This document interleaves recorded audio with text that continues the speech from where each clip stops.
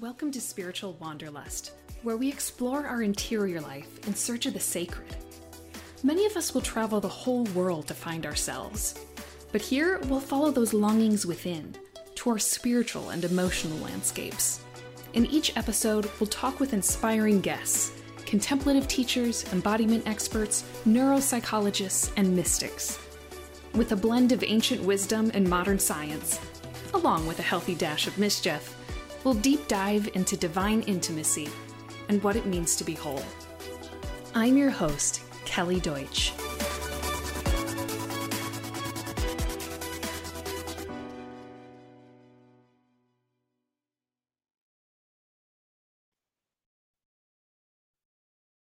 Hi, everyone. Kelly Deutsch here, and welcome to our first ever episode of Spiritual Wanderlust.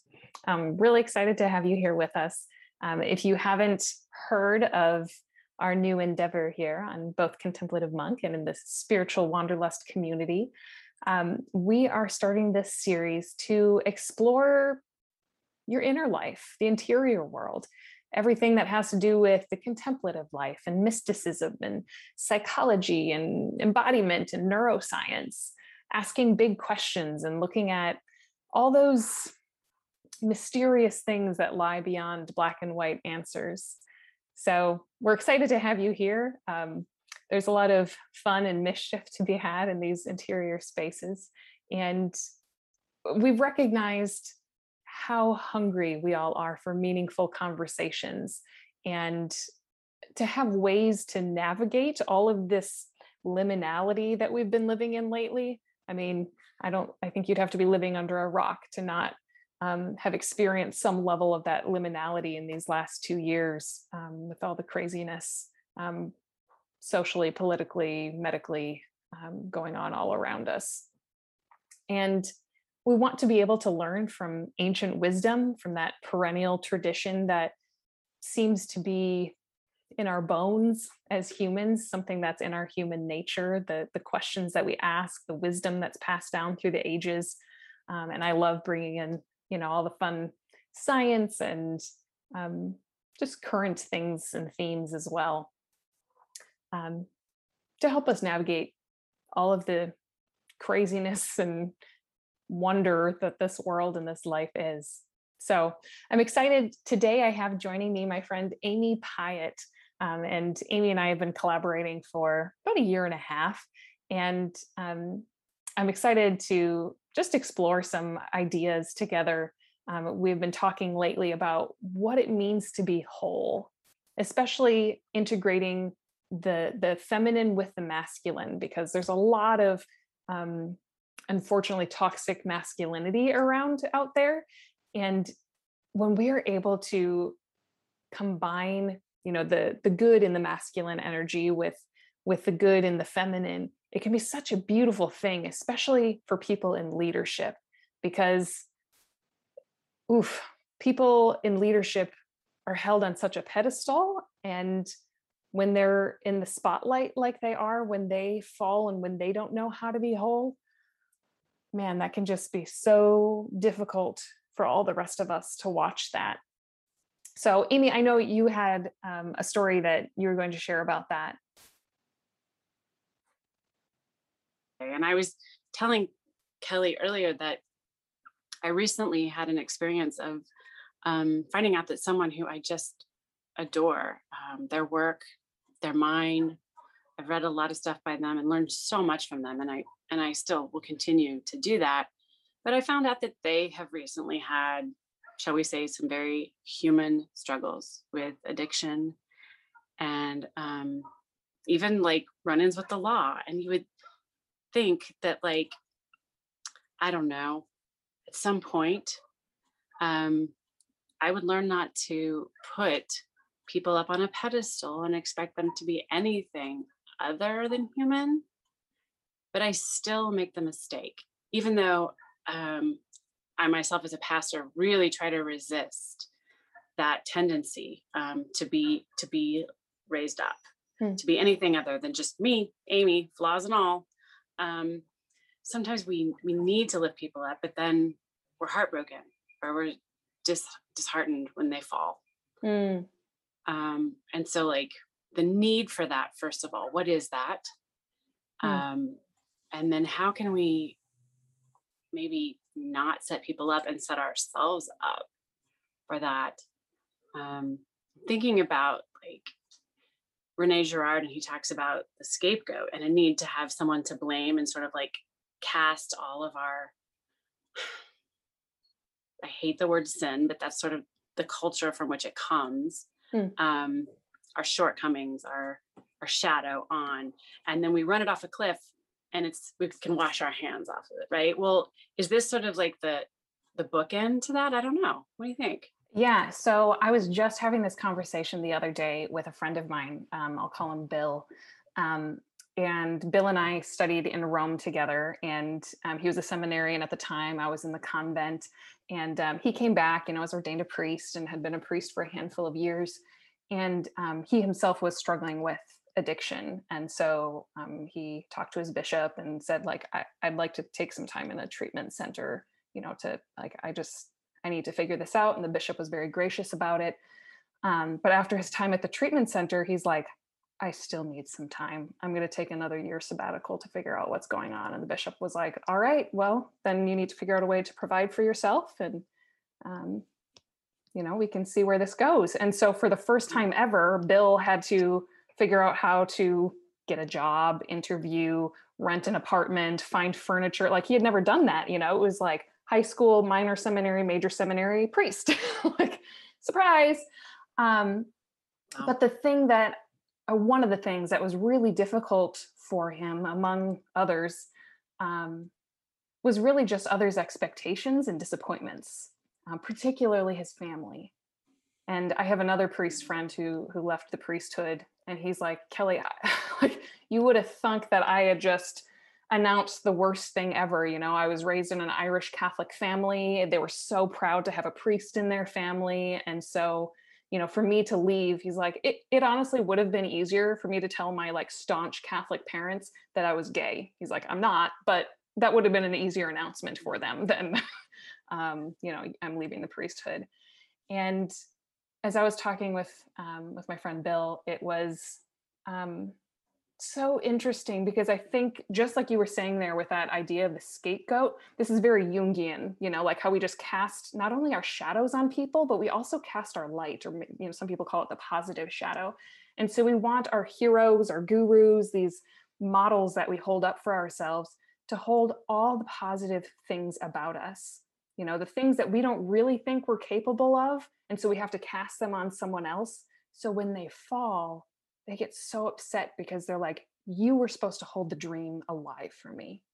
Like that was your responsibility. Instead of recognizing like, oh, maybe I can be prayerful and care about every person that comes in contact with me, and all the things that we think pastors or spiritual teachers or whoever are. And instead we put this huge burden on these very human persons.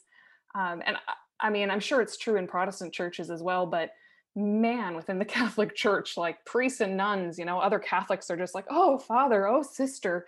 And they just have such reverence for them, which, hey, that's lovely, but also forget how human they can be as well. There's another friend of mine who I have lots of friends who became priests or nuns, and within that percentage that also left. So I have another friend who was in a convent, left, had a really difficult experience, not great. There's some toxicity there, and that's, oh my gosh, we could do a whole nother podcast on that, how we spiritualize our emotional toxicity. Like, oh, in Catholic world, we just say, offer it up, like this is your sacrifice, offer it up to Jesus. It's like, yeah, no, not toxic behavior. That's not what you do with that. But she was sharing with me how she had been, circles that I run in, she had dinner the other night with an exorcist. Oh, as one does. Right. And he was saying some of the most insidious things that he had ever seen in his work as an exorcist were in convents with nuns. And he's like, so many people have such a hard time believing that because they can see like, oh, okay, those priests and all those sex scandals and the shockingness of that, but he's like, people don't want to believe that women are capable of that too. Oh yeah. Oh, they are. We are. Anybody who has this flesh suit is capable of it. Yeah. And it's so interesting listening to you talk. I'm just thinking about like the ways in which, first of all, I resent when people do this to me, Mm. but then I do it to others. And like I've sort of developed a habit in my adult life of saying, yes, I am a pastor, because inevitably it comes up when you meet someone like, what do you do? And for a while, like when I lived in Portland, I was so worried about how it would be received. I would say, oh, I work in nonprofit, and just let it lie, don't press this. But I've kind of gotten past that. And I say, I'm a minister, but probably not what you think of when you think of a minister. Hmm. I also yell at my kids. I cuss. I screw up a lot, and I'm kind of an asshole.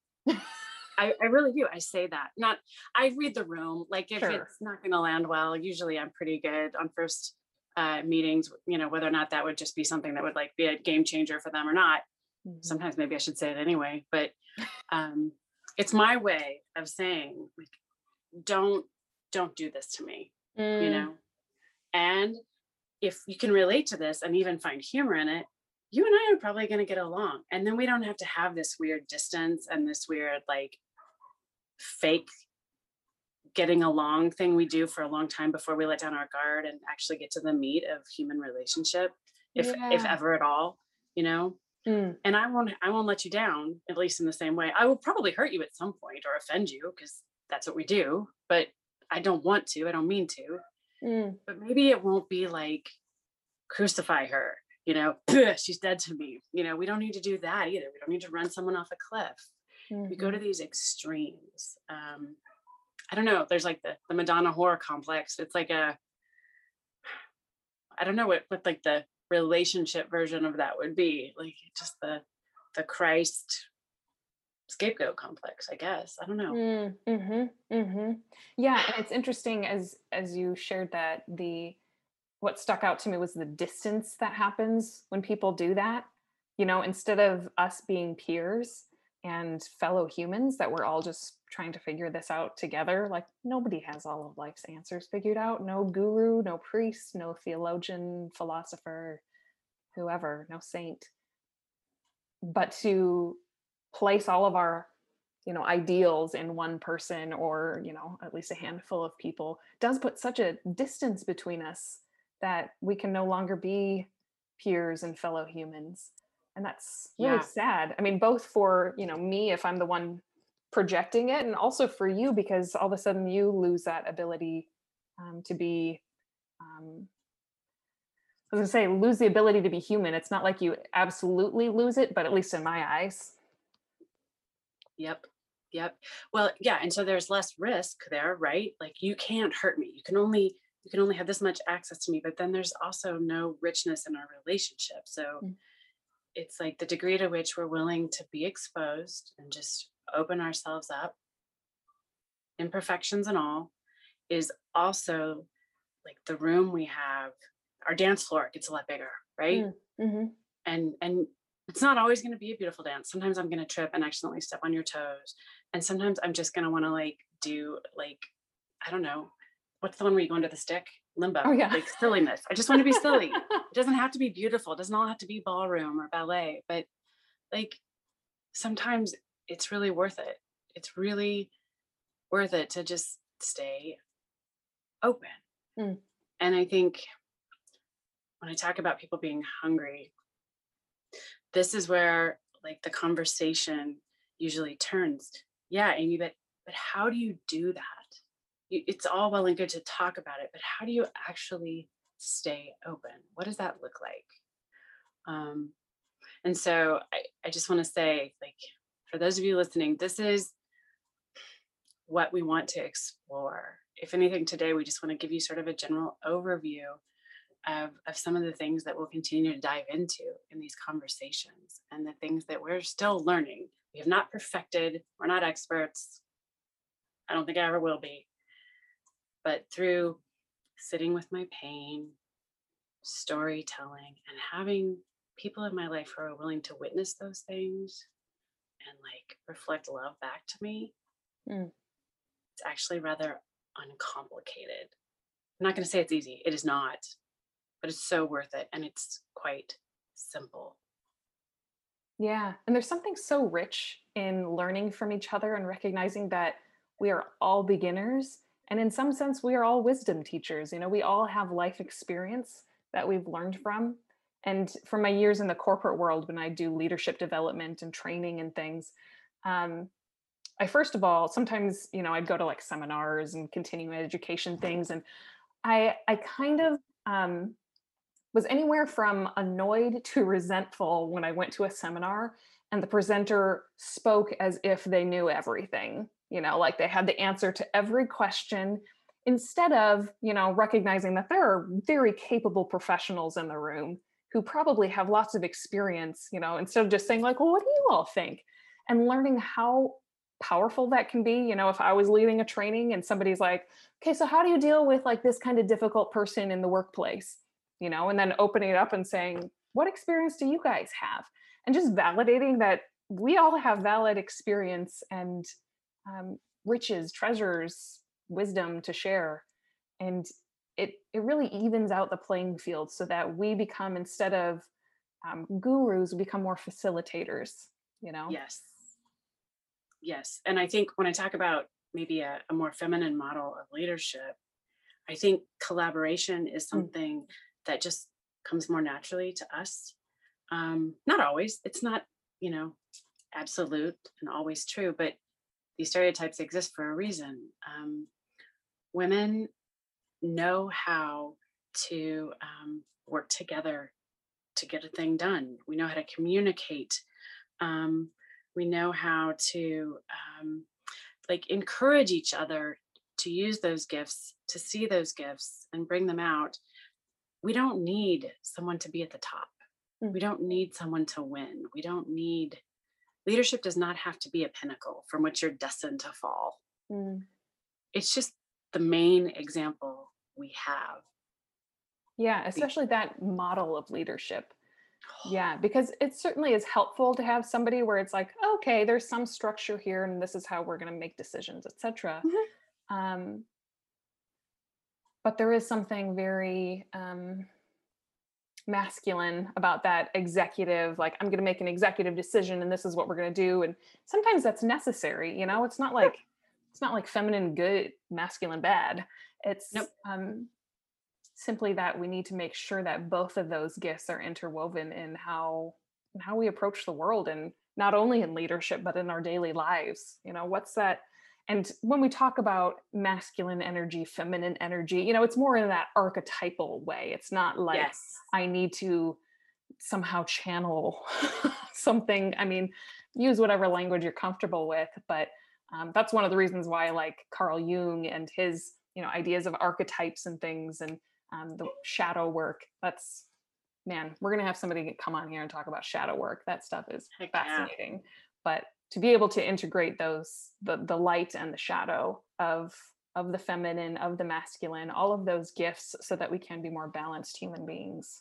Mm, right. And maybe less inclined to hide and feel ashamed about Mm, them, but just to learn how to reconcile them, to kind of hold them lightly up next to things that we are good at, things that can be celebrated, and actually maybe things that we thought mm, before were shameful and weak can become with time gifts that mm, can inform us, that can help other people heal, that actually, with a little tweaking are beautiful. mm, I mean, that's the story of 12-step wisdom, right? In that addiction tells you to be ashamed and to hide it and to just keep being addicted, right? That's the only way out. It's the only way through this. And that's how it thrives. But the way 12-step works is that you come together and in this shared wisdom, this shared story, you hear something of yourself in my weakness, in mhm, my struggle. And somehow you feel less alone. You feel more welcomed, more seen, and you find hope. There's like this miracle that takes place in those rooms where people are just being really honest about the ways they have totally messed up their lives. And it's Hmm. counterintuitive, but it's real. Yeah. Yeah. So much. I mean, that reminds me of all of Brene Brown's work on vulnerability. The person who is being vulnerable almost always feels like they are just revealing all of their weaknesses. Like, look how weak I am. Whereas everyone else in the room is like, oh shit, that person is so strong to be able to share that, like what courage. Yes. Isn't that funny? All in the perception. Yeah, it's all relative. Yeah. Um, it does take courage. It does take courage to be seen, but it's also such a gift. And yeah, to have that received in a way that is loving and reflected back to you. Oh my gosh. I mean, I want that for everyone. Yeah. Who would you say, if I asked you, who are one or two people that you have met, whether you know them personally or, by name, um, who seem to embody both that masculine and feminine really well? Oh, that's a great question. Hmm. So the first person that comes to mind is probably uh, my own mom. Hmm. Um, yeah, my mother has never been much of a stereotype in the way of like traditional female roles. She's a little like 5'3". Now she's gray. I mean, that's where I get it. She used to be blonde when I was a kid, blonde lady who was just like very, not overly confident, but just pretty strong in who she was. Hmm. Oldest of five kids, and like she kind of ran the show, and so she didn't doubt herself much. And if she did, she didn't show it. Hmm. Um, like put a pin in that because the whole like imposter syndrome thing is part of the whole narrative I think that we have to work Mm. around. But um I still see her as somebody who just has a natural sense of like assuredness in who she is. And it's not about her ego and like puffing herself up. It's just like I'm comfortable in my own skin. Mm. And growing up, I watched her like change her own tires and mow her own lawn. And she was a single mom. Um, Little background, you know this about me, Kelly, but people listening won't. And I share this with my father's permission. He got into recovery from alcoholism when I was 13, so that was why they split. When I was 4, his drinking just started like tail spinning. That's a whole other show. But um, my mom had to figure this stuff out for herself, and um, she in the workplace she worked with all men, but she was their boss and she was smaller than any of them. um, but also like incredibly maternal in the ways that like she was very affectionate and loving to my brother and I, um, and like taught me how to cook, and she would sing to me and play guitar. And um, yeah, she's a storyteller. um, So she's a good balance of when I think about like male and female qualities. My own mother Hmm. is for me is like pretty key in that area. How about Mhm. you? Yeah. Let me sit with that moment.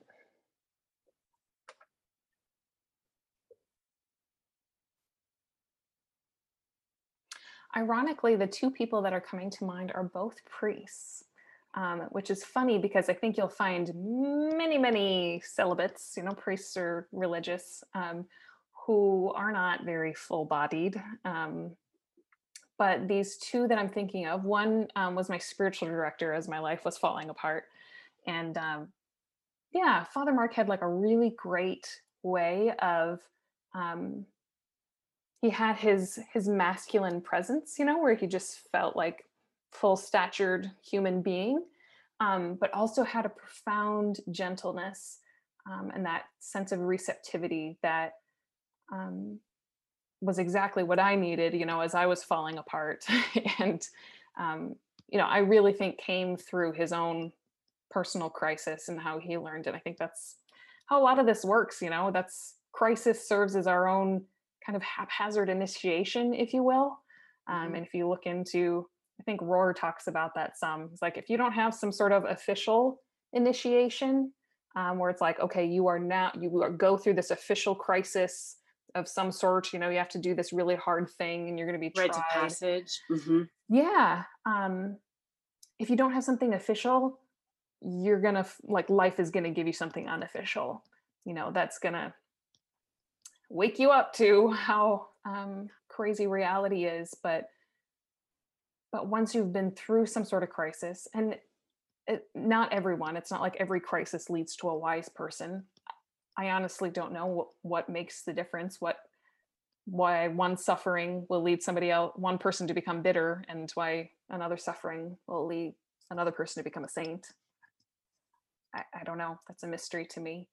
Um, but there is something really profound about those who find a deeper wisdom and a deeper sense of grounding are then often, I don't know, almost initiated to be able to help others, who are going through that and have a different way of seeing it instead of maybe the more traditionally masculine, like, oh, I got to fix you, I got to help you, which I'm sure both of us have gone through. At least I know I did with illness, like people who just want to fix and solve, which it's like, I appreciate that you would like to help me, but um, what makes you so uncomfortable with this?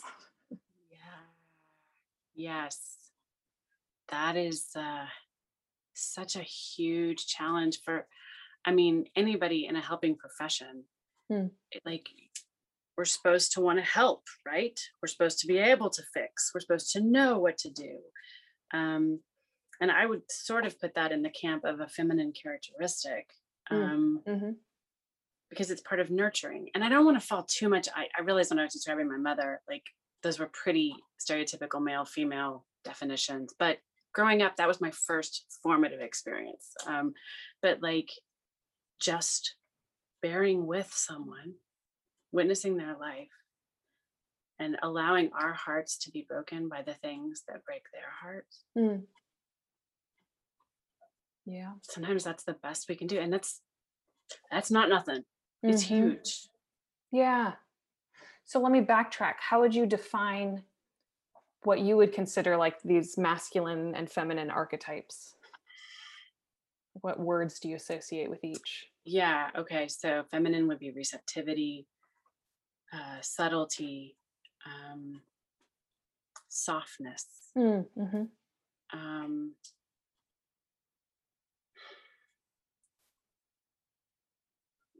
life bearing, right? Life comes Mm-hmm. through the feminine. Um, and masculine would be, I immediately went to the negative, and I didn't want to do that. I don't usually think of it in those terms, but for some reason today that's where I went. Um, Masculine would be provisional. It would be courageous. It would be, um, what's the word? Like when you want to start things. Oh, initiative. Thank you. Mm-hmm. That's my daughter on the fridge, leaving the door open. Sorry. Um, yes, yes, they initiate. Mm.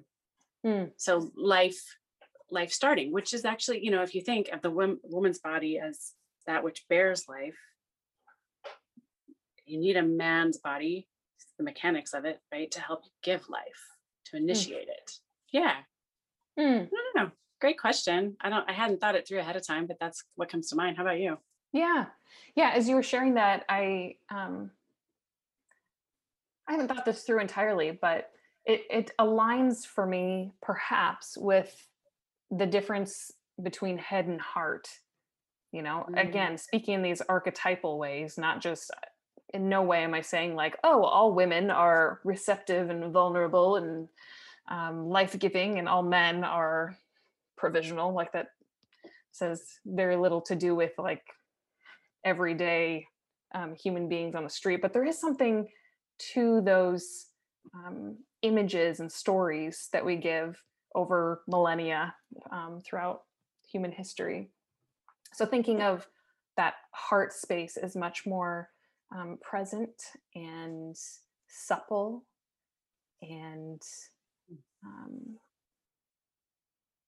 hmm, I, the word expansive comes to mind, but that can also be a Mm. very masculine thing as Mhm, well.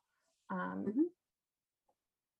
Head does have more of that analytical problem Oh, solving, taking the initiative, um, which is why it's so important for us to have both, because we have to live with both head and heart, or you could even call that left and right brain. Left brain tends to be the much more analytical, straightforward, let me be efficient.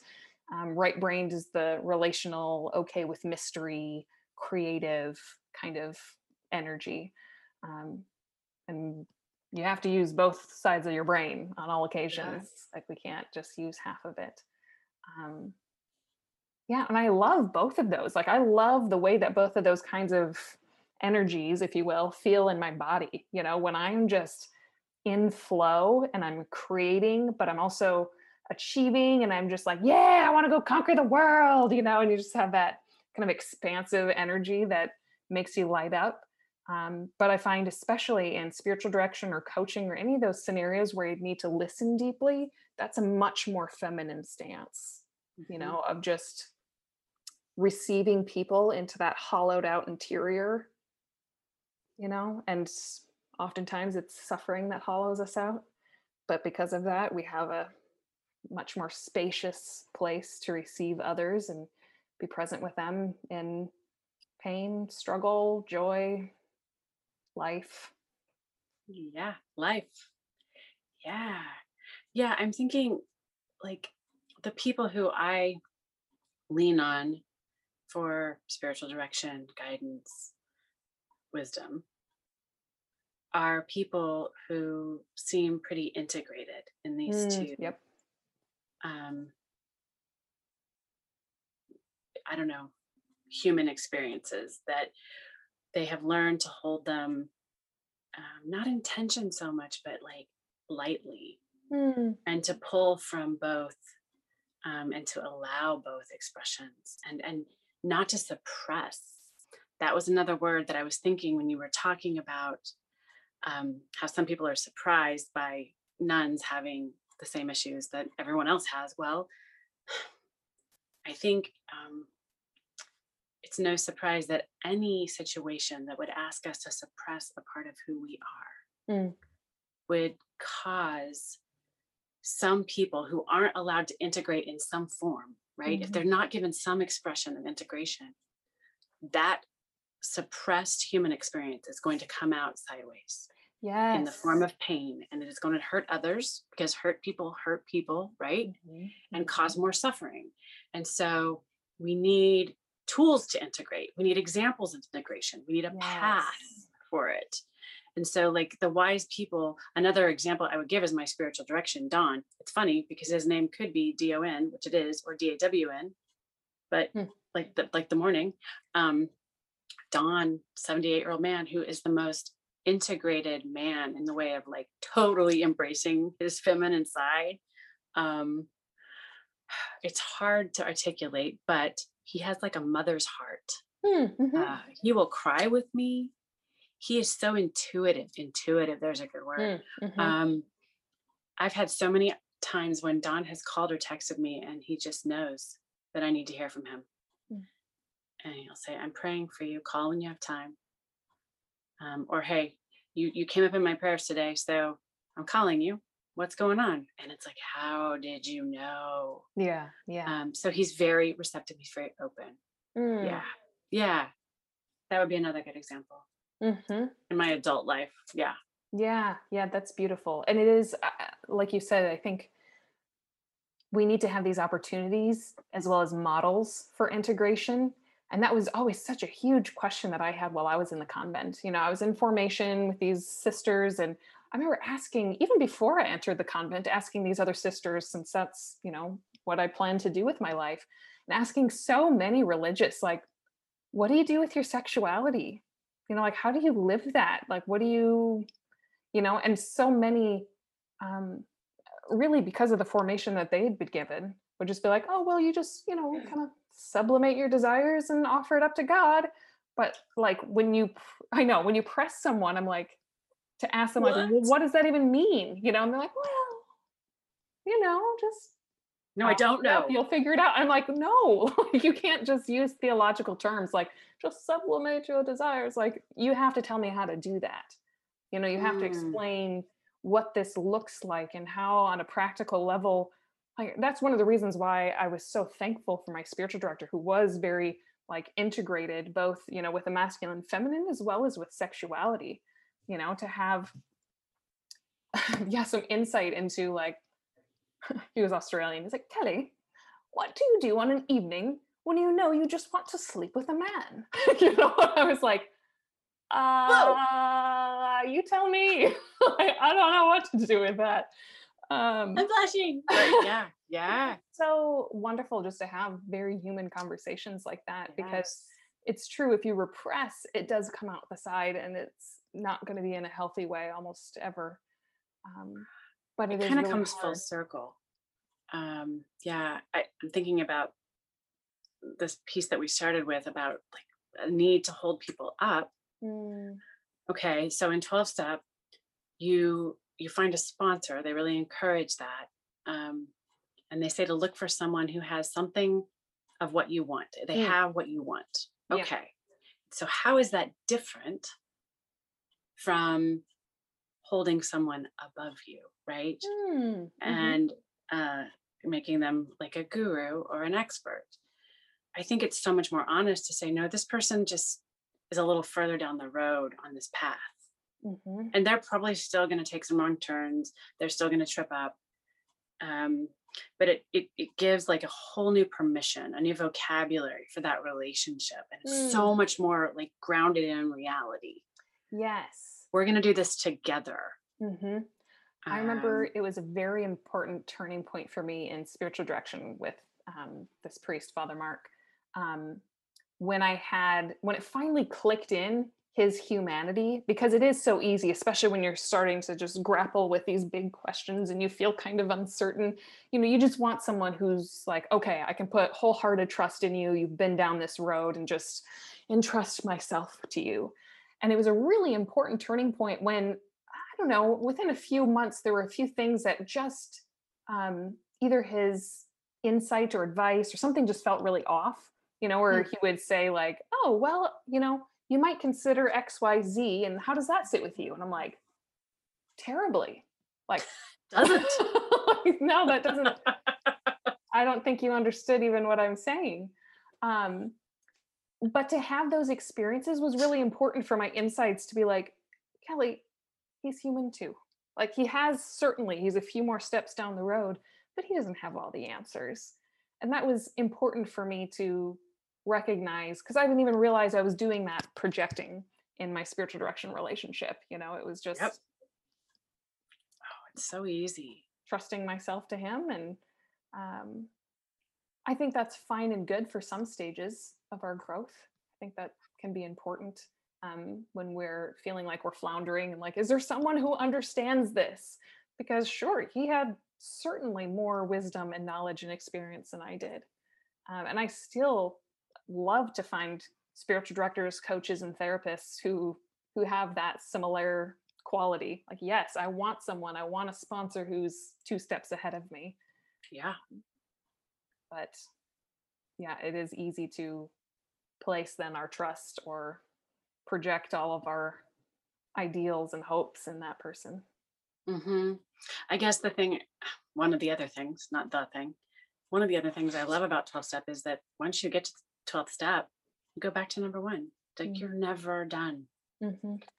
Um, go back to saying, I'm powerless Mm. and my life is unmanageable. Be humble, make yourself low, like not humiliated. That's Right. very different. There's enough of that to go around as it Yeah. is. Like we got this covered. No, just make yourself low like the earth. Mm-hmm. Just take some time to watch the ants and like little flowers popping up. See how that informs you. Mm-hmm. Mm-hmm. Hmm. Wash some feet for a while. Yeah. Yeah, Yeah. there's a lot of wisdom there. Yeah.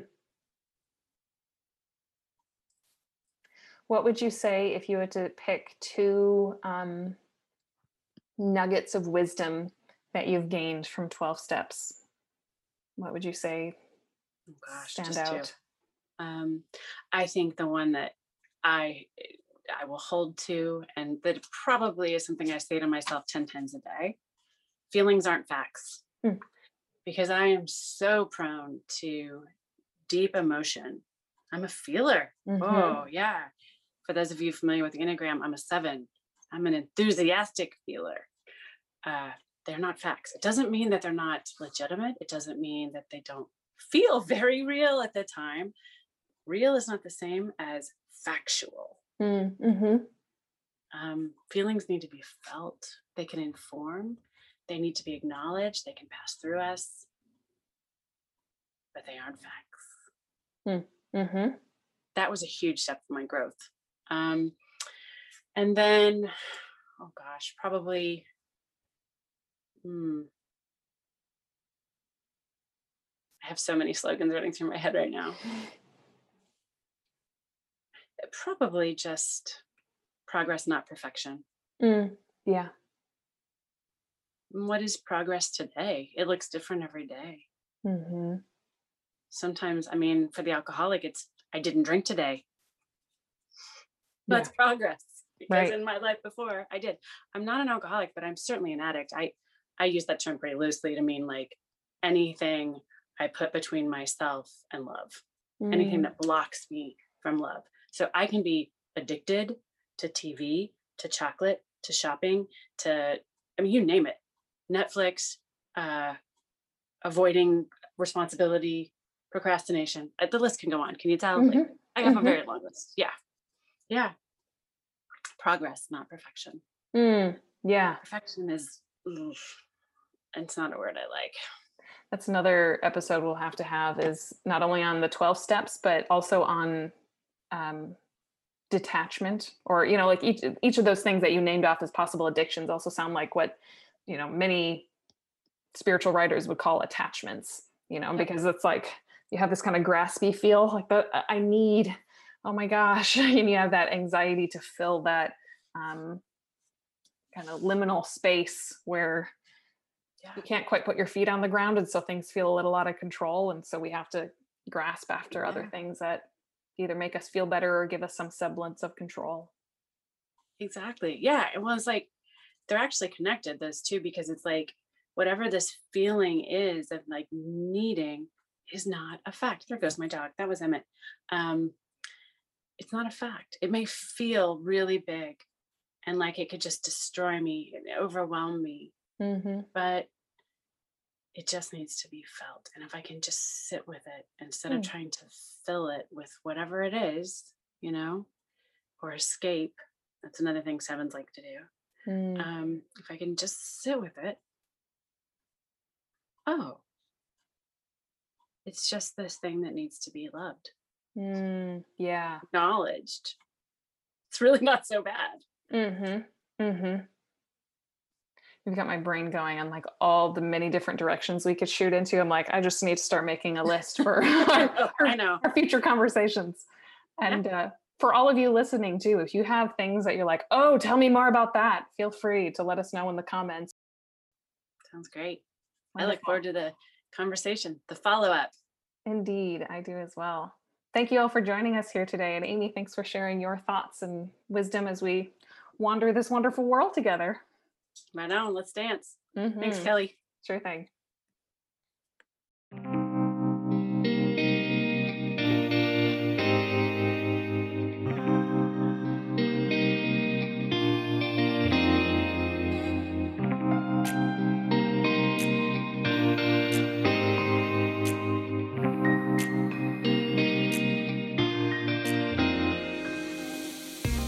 Thank you for joining us on Spiritual Wanderlust. If you enjoyed today's episode, consider leaving us a review or sharing it with others. It really does help us reach more kindred spirits who are hungry for the depths. To learn more about what we're up to, or to access our free resources for spiritual growth, Visit us at www.spiritualwanderlust.org. May your days ahead be spacious, sprightly, and surprising. See you next time.